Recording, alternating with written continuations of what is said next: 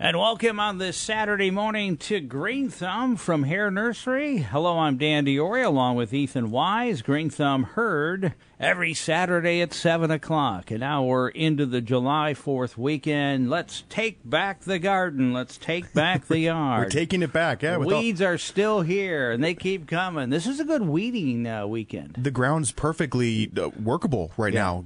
Pull your weeds out, add things to your garden. There's probably still a lot of moisture in a lot of people's gardens, so great for planting.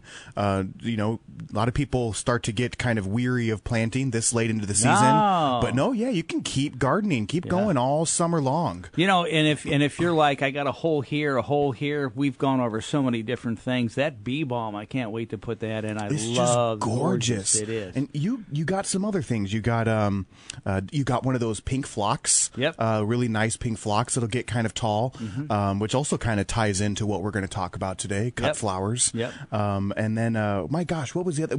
It was that coreopsis, that round head coreopsis, and I'm totally drawing a blank on it, but it looked like a marigold flower almost. Exactly. This really ruffled flower that's going to head. go in the middle, and I got some things around it. It's going to look really nice. I can't nice. wait. And I need to find a spot because you still have lemongrass. Yes. To have for that. So this is still a time. And then and then if you have, and look, you could plant late into the summer if. Well, for instance, for me, I still have one area that I got to go through and weed. That's going to be my project for the next 2 weeks. Get everything out, see what I like, see what I don't like, and then plant there. And I could do that all season. So especially something for fall color. We talked about things that give us fall color. Yeah, we talked about burning bush. There's another plant I failed to mention last time called sweet spire, which is another phenomenal. I'd say it gives burning bush a run for its money for fall color. But one of the things that we talked about was it's not just the leaf turning that constitutes as fall color. There's plants that you can get in your garden that'll keep flowering all the way until frost. Hydrangeas will flower until frost, many varieties of them. Certain roses will flower till that. And then some of our plants that I brought in today, like Russian sage, which is in the mint family as well, will also flower until frost. And a bluebeard or Caryopteris, which is just an awesome. I'm a fan of it. Don't put it in wet areas, but if you have a dry, sunny spot, this plant tends to not start to flower until July and then can flower through September, October. See, that's what we look for, and we always mention my favorite, which is sedum. Yes. Which, by the way, spreads pretty well. Yes. Oh, yeah. And which is so fun. When you were at Hare Nursery, and I showed you that ground cover one too. That's real low, but then gets these bright yellow flowers on it. But then you can get the traditional ones that have the big pink broccoli head flowers on them, and they're those. They're like a pink purple almost, like a deep pink. And those are wonderful in fall because what happens for a lot of us is we get the spring color while we're weeding, then we get the summer color with my hostas. By the way, my hostas are just blooming. Yes. Yeah. Oh, God. They just all popped up within a week. Bright purple. Oh, I love it. Yeah. They all popped up in about a week. And but now I'm looking around going, okay, where's my fall color coming from? But that'll be my sedum, so I may have to go fill in to see what else. So, yeah. You're just going to have to buy more sedum. Yeah. He's going to have a whole garden bed of sedum. That wouldn't be all bad. No, it wouldn't be, especially with all the different textures you can get within that genus. All right. As far as our tomatoes and all our vegetables, are you seeing any pests this year, especially more than others? No, not really. And knock on wood, I haven't seen Japanese beetles yet. Yeah. But, although you take preventions, though, right? Well, there's things you can do, like nematodes, putting those in the ground. Did you do it? I did not, but I don't have anything in my garden really that attracts them. Okay. So they don't tend to flock to me too much, luckily. And so I never really saw them at my house. More often than not, I tend to just see them at Hare Nursery, but then again, we got a buffet for them. Yeah. So, but we don't really tend to spray at all. If we absolutely have to, we're knocking them into like soapy buckets or something like that, so that we're not spraying harsh chemicals. What about aphids? Don't they attack a lot of tomatoes? They can. That is something we are always battling, especially in spring. Any garden center, any nursery is having to deal with those bugs. They are a nightmare, and we sometimes have to quarantine plants and stay after hours to spray because we don't want to spray during hours, and it's part of the business. But right now, you're not seeing many on your tomato plants. I have not seen any on my tomato plants. Luckily, my garden's looking pretty good. What I have noticed though is the start of some fungus. Though I have some powdery mildew on my squash, and that's spread to some of my other plants, and that's just because it's too full. I planted one. I tried to plant less together this year, but I planted too many things close together again. But the nice thing is powdery mildew's easy to treat. Pretty much any over-the-counter fungicide is going to address it.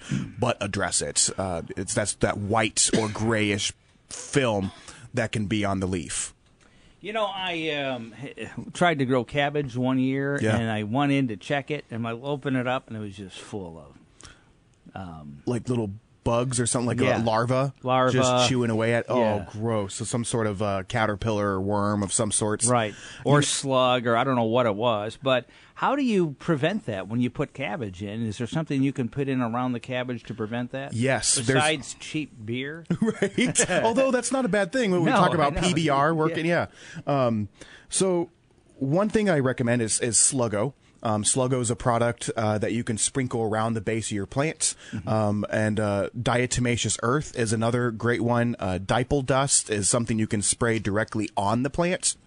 And what diatomaceous earth is ground up material, like ground up seashells or other hard material that when the creature slithers across it, if it's soft bodied enough or accidentally ingests it, it cuts them and it kills them. I know that sounds kind of graphic, but that's what it does, and it's at least something natural you can put around your stuff. But dipel dust is a specific concentration of bacteria that targets specific insects, primarily the larva form. So it's not a bacteria that's going to harm us, but it specifically targets the pests that are chewing on your plant. And it's in a dust form. It's in a bottle, and you can literally just puff it, all over your plants, and that'll help drastically reduce the amount of larvae that you might have chewing up your plants. By the way, Dipel Dust is playing at summer camp later this summer out at Three Sisters Park. Yes. Great band. Yeah, who are they opening for? So when you open up your cabbage and it's got all that larva in there, what do they crawl in there? Yes. Okay. So what's happening? It's like a bed form and a little like a Airbnb inside the cabbage. Because the way that the cabbage folds over itself, it provides this perfect shielding cover for a bug to go there, lay its eggs, and then the eggs hatch and they crawl right in through those little folding portions of the leaves of the cabbage, and they get right in there, and they're totally protected. It's dark, it's cool, air conditioning. Exactly. There's no bugs. There's this rent free. Just they got free room and board, and it's all like the food a hotel. They can eat. Yeah, that they don't have to pay for. Yeah, exactly. And there's a free buffet all day. Yeah, you bought them a place to stay. All they need is a little pool, which you can have your beer next to the cabbage. And they'll kill there we go. Yeah. Now, does larvae and stuff? What else? It gets more of that what's it called? Cruciferous, or the type of vegetable like cabbage.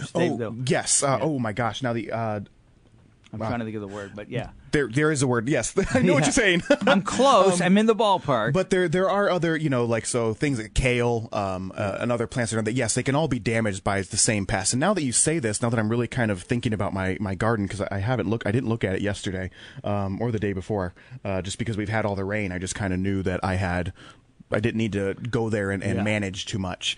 But I have had something chewing on my broccoli, and I haven't been able to figure out exactly what it is, but I'm getting holes in the middle of the leaves. Okay. And so more often than not, that's probably going to be a slug, a snail, and some caterpillars will eat from the internal portion of the leaf and between the veins. Okay. So what do you do for that? So with those, when you're not seeing it during the day, which is usually when I'm out there looking at my gardens when the sun's shining, I don't see the bugs. And that's because during the daytime, more than likely, they don't want to cook, and also they're more visible by birds and other pests or other, predators that would eat them. So more often than not, they're either out early morning or late at night. And I tend to not be in my vegetable garden at 4 o'clock, 5 o'clock in the morning. And I'm usually not out at 8 o'clock, 9 o'clock at night. So what you have to do, what I recommend if you're noticing some holes in your leaves, but you cannot find the pests, spray at night. Like last thing you do, 6 o'clock, 7 o'clock, dusk essentially is the best time to spray. Dusk is a time when the predators start to kind of go away. Many types of birds don't see as well during the dusk hour, and so bugs are starting to become more prevalent. And we notice that when we sit outside, we're starting to get stung by mosquitoes or whatever. There's other bugs coming out too. So at the end of your day, spray your plants, and then hopefully within the next couple of hours, the pests will come out and they'll interact with the insecticide that you sprayed. Okay. Now, I'm seeing those same little holes in some of my hosta. So is it the same type of thing? Especially with the hosta, I would put money on it that it was a slug or a snail, potentially a caterpillar. If you're noticing holes on the outside of the leaf, so like it's in the middle. So yeah, in the middle, it's probably slug, snail, or caterpillar. Okay. More after that, there are some beetles that'll do that too. But yeah, it's going to be one of those bugs, and if you're not seeing it, check the underside of the leaf. Beetles will hide on find it. Yep. Yeah, the slugs and the snails, they'll go back toward the base of the plants. Okay. Or if you have mulch, they'll kind of hide underneath the mulch to stay moist. Yeah. Caterpillars usually find their way towards the center of the plant, and beetles sometimes hide underneath the leaf during the heat of the day. And what do you spray it with again? So there's multiple things. There's as far as for the vegetable garden, I like to use a product called Triple Action, and it's an organic product, but it works. There's some organic products on the line that I wouldn't feel comfortable endorsing. I just don't feel like they work. It's just like salad dressing for for the insects. But this particular product is derived of pyrethrin and neem oil, and pyrethrin comes from the chrysanthemum plant. It's a very effective insecticide, and then neem oil on top of that also has some insecticidal properties, also has mild fungicidal properties too. So you're kind of tackling a bunch of issues with this one product, Triple Action. But then, for other plants, if you're not worried about eating them, you can use products like Sevin, or there's Sevin's the first thing that's coming to my brain, but there's a number of insecticides that you can use. But you like using the organic because you're going to eat in your garden, so yeah. Exactly. Now, is that like when you use Deer Be Gone, you got to spray it again as soon as it rains? There's very few, if I can't think of a single one right now at the top of my head that's a preventative insecticide. Yeah. Almost every insecticide, especially ones that you're going to buy over the counter at any store, are going to be contact kill only. So it's not beneficial to just spray your plant when you're not seeing insects on it, because you're just putting a chemical on your plant that's doing absolutely nothing. Now, do you have to take all the leaves back in the hosta and especially spray under it? I think that's the best way to go. If you're going to a lot of hosta. That's a lot of spraying. I recommend getting like a little stake or a stick or something like that you're not having to constantly bend over. Yeah. Although I probably should. I should probably bend over more often. To practice on touching my toes. But anyway, if that's not what you want to do and you're like, I have a whole row of hostas, I don't want to have to. I recommend just get a rake, push the leaves back, and just spray underneath it. Yeah. Minimal exercise, but you could tackle a lot of space. But, I got about 40 hostas. So. Oh, Dan. Oh, you're going to have to get the kids out, some neighbors, put a $5 sign, Grill. Just make it a day. Offer them some cheap beer. Who's ever helping you? Yeah. So I was going to put this out to catch some slugs, but you guys can have this. So Julia Bradley comes in, and I want to go over this. She, just before we started, she goes, "Hey, I got hydrangea, and the pink's not really turning. I'm supposed to add something to it. Do I do it now, or is that a spring and fall thing?" That's a good question that we need to keep going over. It was, yes. So with hydrangeas, especially macrophylla hydrangeas, or sometimes just referred to as big leaf hydrangeas, those are the color changing ones. Circular blooms, pink, purple, or blue flowers usually. So not to be confused with an Annabelle, which is like the big white one. The big white one, and the big puffy ball. Exactly. Yeah. And there are some pink varieties of smooth hydrangeas too, which is what the Annabelle is. But those have smaller flowers. So big flowers, big round balls tend to be your macrophyllas, and those, more often than not, are the color changing varieties. Okay. To keep them pink, you need to have alkaline soil. To keep them blue or purple, you need to have acidic soil. And that's what she was asking about. Her hydrangeas are pink now, and she wants them to be blue or purple. So she was curious as to whether or not she could put acidifying stuff in her soil now. To which I told her yes. If it's iron sulfate or if it's sulfur of any sort, you can absolutely put those on now. If it's something like Meracid, which is the Miracle-Gro version of an acid-loving fertilizer, be cautious. I recommend maybe in the heat, cutting that recipe or the recommendation in half and applying that. If it's another type of fertilizer like Hollytone, which is a low-intensity fertilizer but has sulfur, you can also apply that now too. So if it's Meracid, I would say, hey, cut the recipe in half. Anything else that's sulfur-related or acid-related, you could still apply right now. Now, you did caution her. We're right at the end of the window. Because is there a temperature cutoff, like at 95, 100, don't even do anything? Yeah. Once it gets up to that high, if you're standing outside and in 5 minutes you are drenched, you already have sweat drowned down your back.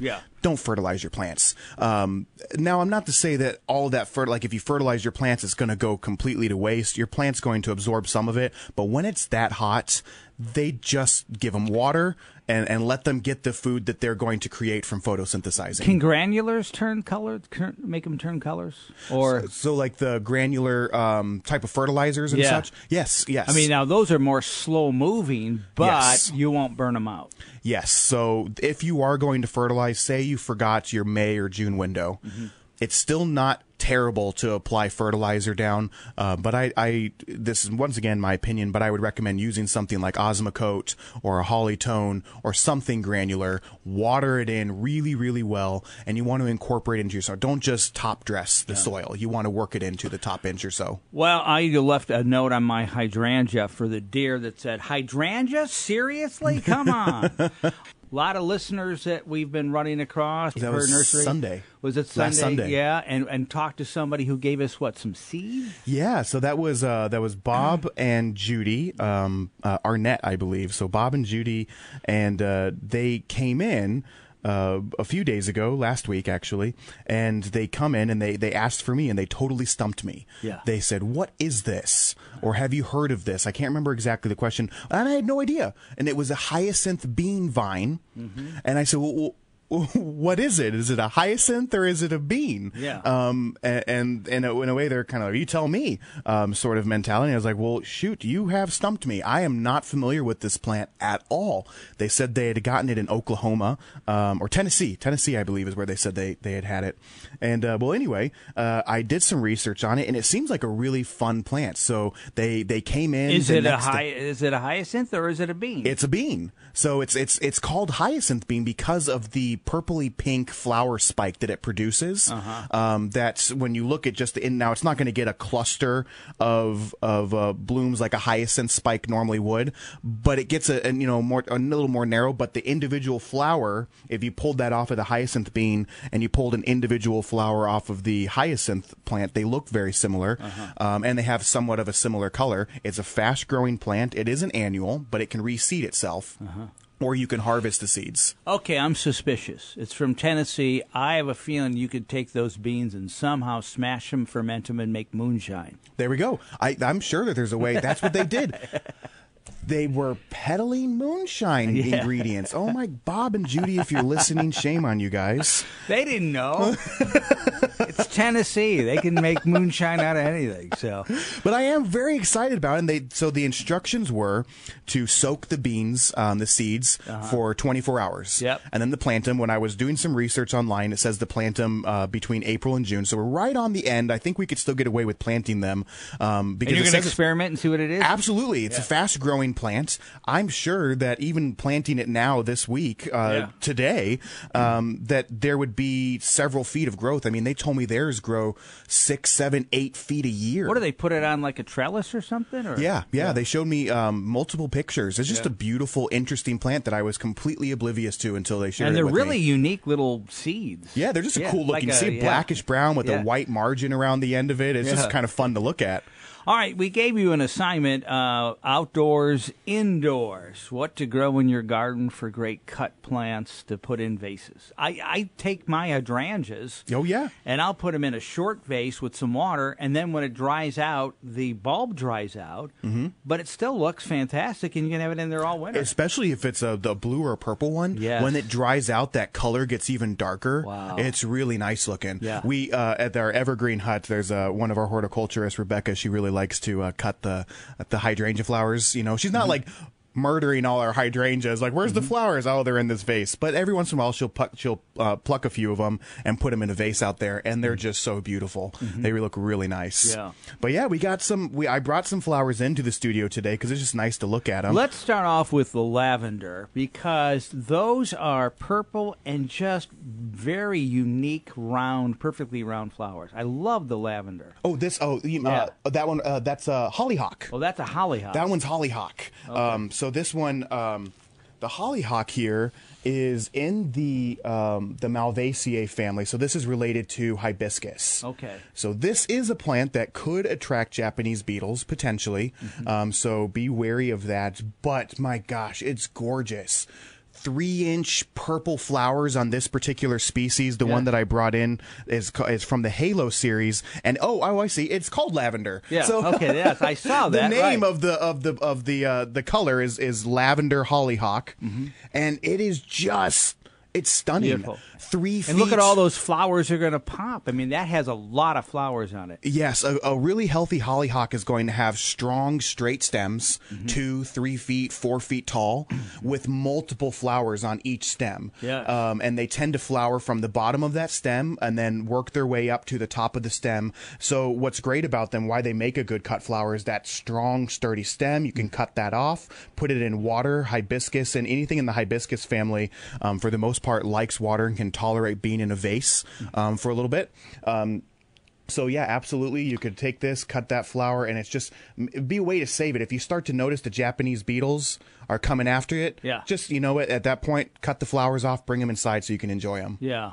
But you can, to prevent Japanese beetles, that's where you put your nematodes in early in the year. Yes, so get your nematodes in. all around that. Okay. Yep. Now, boy, I love those flowers. So they get about 3 feet tall. Now, is that sun? Is it part sun, shade? The most sun, the better. So this particular plant's full sun, and it can tolerate moist or wet conditions. That's what's nice about this. So hardy hibiscus and hollyhock can tolerate wetter areas, which is kind of important. It's relevant on the nose as far as how much rain we've gotten recently. Don't have it in standing water, but any area that tends to stay a little bit wetter than average, you could plant this a hollyhock and it would be very, very happy. Okay.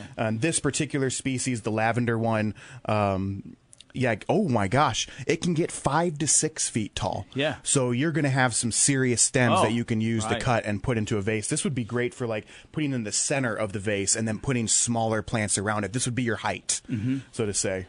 All right, and then this is right here. So this one I brought in. This is the only annual that I brought in. Everything else are perennials, but this is a black-eyed Susan, and there are black-eyed Susans that are definite perennials in the area. Their root system survives. And then there are black-eyed Susans that tend to not be extremely hardy this far north. Like if we lived in Missouri or Tennessee, they'd probably be perennials. This far north, they're not reliable as a perennial, but they have a potential of overseeding themselves. And in fact, I bought 3 of them last year. I loved the amount of color and the gigantic flowers that I got on them, and I had one that overseeded itself. Now, the black-eye Susans you can get around here that are perennials, correct me if I'm wrong, I don't think their flowers get as big as this one. They do That's not. what I do like about this one. Yes. A traditional Rudbeckia or black-eyed Susan probably has a 2-inch flower or so. That's a perennial. And the annual ones, I mean, that's a 4-inch. Some of them push a 5-inch flower. So it's more of like a sunflower flower to it. And this right here? So this one is actually called, this is a false sunflower, and false sunflower tends to be yellow. So just like many of your black-eyed Susans have a yellow coloration to them. So the false sunflower, yellow, you can find them a full yellow flower. You can get them a yellow flower with a black or a brown center. And false sunflower or Heliopsis can get anywhere, depending on the species that you bought, 1.5 feet tall, upwards of 4 feet tall. Full sun is best for them, but they just prolifically produce flowers all summer long. And you can see on the stem that I brought in here, if you look at that, so there's not just the main flower right up here at the top of the stem, but then right here at this cluster of leaf, there's and two then more below flowers, that, and there's below more. that. Yeah. So they just produce it's almost like this never-ending production of flowers. It's a wonderful plant. Even if you're not into cutting flowers and bringing them inside, it's just beautiful in your garden. It's very hardy. It can tolerate so many different conditions. But they can, once they get bigger, especially the bigger. Now, if you got a 18-inch variety, you're probably not going to have too many good stems to bring in to cut. But if you got a 3-4 foot variety, you're going to have some nice stems to cut off and bring what inside. does that do well in? So this will do well in dry areas or average moist areas. Sun? Sun, the best. Full sun would be the best thing for a black-eyed, the false sunflower. But it could tolerate part shade. I would say at least 5 hours of sun. If you could give it that would make it happy. I heard you talk one day about a dwarf sunflower. Yes, the dwarf sunflowers. In fact, one of them is actually that you and Greg had come out last year, and we had promoted the Sunbelievable, and that was that sunflower that could get upwards of 1,000 flowers on it in a season. And we still have Sunbelievable. We also have Suncredible. You're splitting peas between the two of them. One of them comes from a different vendor, and another one comes from a different vendor. So they have their own trademarked name. It's the same plant with a different trademarked name. Annual, perennial? Annual. Okay. So both of those. But if you're looking for that unstoppable yellow flower color, sunflowers are always great. So yeah, look for Sunbelievable or Suncredible. It's not going to get overwhelmingly big. I planted one last year. It got maybe 4 feet wide, 3 feet tall, but it just never ending flowers. It was in full sun, but it was in an area that can get kind of dry. I would wait to water it until I noticed that the leaves were getting a little bit sad and kind of hanging down. But other than that, I didn't really have to do much to it. That was really nice about that plant. And this one. And I've got the coneflower. If we're going to talk about cut flowers, I had to bring in coneflower or echinacea.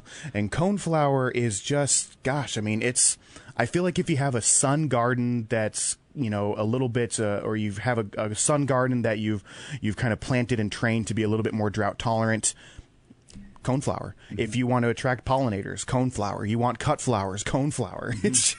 It's just one of those staple sun plants, and there's so many fun colors now.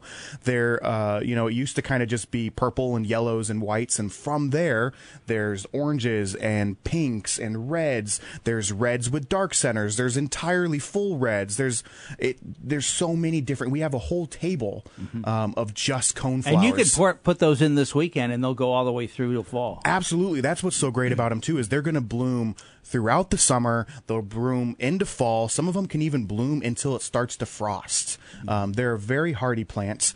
I will say that there are some species that tend to be a little bit hardier than others, and those are going to be your true to seed form, essentially your heirloom varieties. That's quite regularly a purple coneflower. Some of the reds and oranges are bred from tissue culture, but they can still be very hardy too. So I don't want people to think that they're potentially going to be getting a coneflower that's kind of weak. So the coneflower shape, though, it has, well, you can see why it's good for pollinators at the top. I'm trying to think. What are the plants that people put next to their mailbox that are a real cone shape? What would that be? I'm wondering if it might be. Well, next to their mailbox, like vining up the mailbox? No, they're just tall, but it has the shape of a cone. Oh, it comes all the way down. There's usually like a purplish. And that sounds like a foxglove. Yeah, maybe. So foxglove or digitalis would be the one for that. And they do long spikes. Yep. And then these like bells. A spike at the top. And then like these bells that kind of like have a downward angle to them. Purple, sometimes a yellow into a purple. Yeah, foxglove is that particular plant. And some have this shape and with flowers growing out it. And it's a long stem, and it has over the top, it's very long, and it's about this high, and it has that kind of shape with flowers coming out of that. So I always wonder what that is. I'll have to show you a picture of that. Yeah. All right, so other things. Phlox. Oh, phlox is a wonderful one. So, yeah, I put a list together. Of course, we just talked to you. You had just purchased some phlox. But we talked about hydrangeas. Hydrangeas also make a wonderful cut flower. They do. Roses, of course. So I feel like I'm kind of that's an easy cop out there saying, oh, yeah, you can cut your roses and put them in the in a vase. But are some really better well. than others, though? I Longer think so. stems? Yeah, stem rose? Your shrub roses, you can get some long stems off of them enough to maybe make it work in a vase. Shrub roses also tend to have clusters of flowers at the end of a stem, and depending on how big of but they have a thinner stem, so a large cluster of flowers potentially, but a thinner stem, and so it just kind of depends. You have to pick the right stem, or else you're going to bring it inside and it's just going to flop over. But there are other roses like hybrid tea roses, certain David Austin roses. Those, not only are they fragrant. Oh, those David Austin roses. I like the yellow ones. Oh, yeah. There's such a deep, sugary, smell to them. And so those would make wonderful additions to any sort of bouquet or vase that you're putting together inside. Asiatic lilies. Yeah. What is I it? almost brought one in to the studio today to take a look at them. And because they're gorgeous right now. Big, 5-6 inch flowers, pink, white, yellow. Mine are just getting ready to bloom. I have deep purple ones, and my yellow ones are starting to open up now too. And they're wonderful. Big, tall, long, sturdy stems. Some of them have a nice fragrance to them. Wonderful, wonderful. They're short-lived, so they don't last a whole lot in your garden, but they produce so prolifically that you can usually still have plenty of color outside, snip off a quarter of them and bring them inside. And daylilies also are another one to add into your regular Asiatic or varieties of lilies. Astilbe? Astilbe is blooming usually June, July right now. It's a shade-loving plant, but these really nice fluffy clusters of flowers, fluffy spikes that add an interesting texture to any sort of dried arrangement. And, anything in the mint family, which includes this Russian sage. Yeah, I brought Russian sage in. Sturdy, strong, long stems of purple flowers. So yeah, anything in the mint family is great for cutting, and they bloom all summer long. So it's not like you have limited flowers to choose from. You're going to have flowers that pop off right after you snip some off. Now, is that Russian sage edible? No. Well, I mean, I guess I'm sure it's in the sage family, but it's probably not what you would call optimum sage. I wouldn't cook with it. Yeah. If I absolutely had to and I was really hungry, I might have some, but I would be worried about the after effects. Liguularia? That's one of the ones, I think you bought that last year. Has yours started to flower yet? The big yellow spikes? Yeah. So that's why I like it. It's a shade-loving plant. It gets big. It's fast-growing. It can get 4 feet wide, 5 feet tall. Mine is in morning sun, about 3 hours. Perfect. Yeah. And they can get really tall, long yellow flower spikes, which would just add a really interesting pop to any vase. Yeah.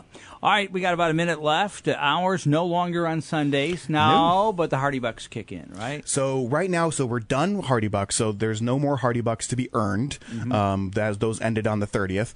But you can start to spend them July 15th, so just a few more days, and you can start spending your Hardy Bucks. And we're still open 8 to 6, Monday through Saturday, but no more Sundays, no more Hardy Bucks to be earned, but pretty soon you'll be able to spend them. Yep, and there's still a lot to do. We'll talk about maybe building a stone garden maybe next week. Yes. Also, water ponds and what you can plant around lakes. And I know a lot of people have ravines and stuff. What can I do for erosion? So maybe we'll do some of that as well next week. Excellent topics. All right, that's we'll see you next Saturday at 7 o'clock. Hope you enjoyed it. And say hi to who, Bob and... Bob and Judy, thank you so much for the plants. All right, talk to you next Sunday at 7. For Ethan Wise, I'm Dan DiOrio. Thanks for listening to Green Thumb from Hare Nursery on WMBD.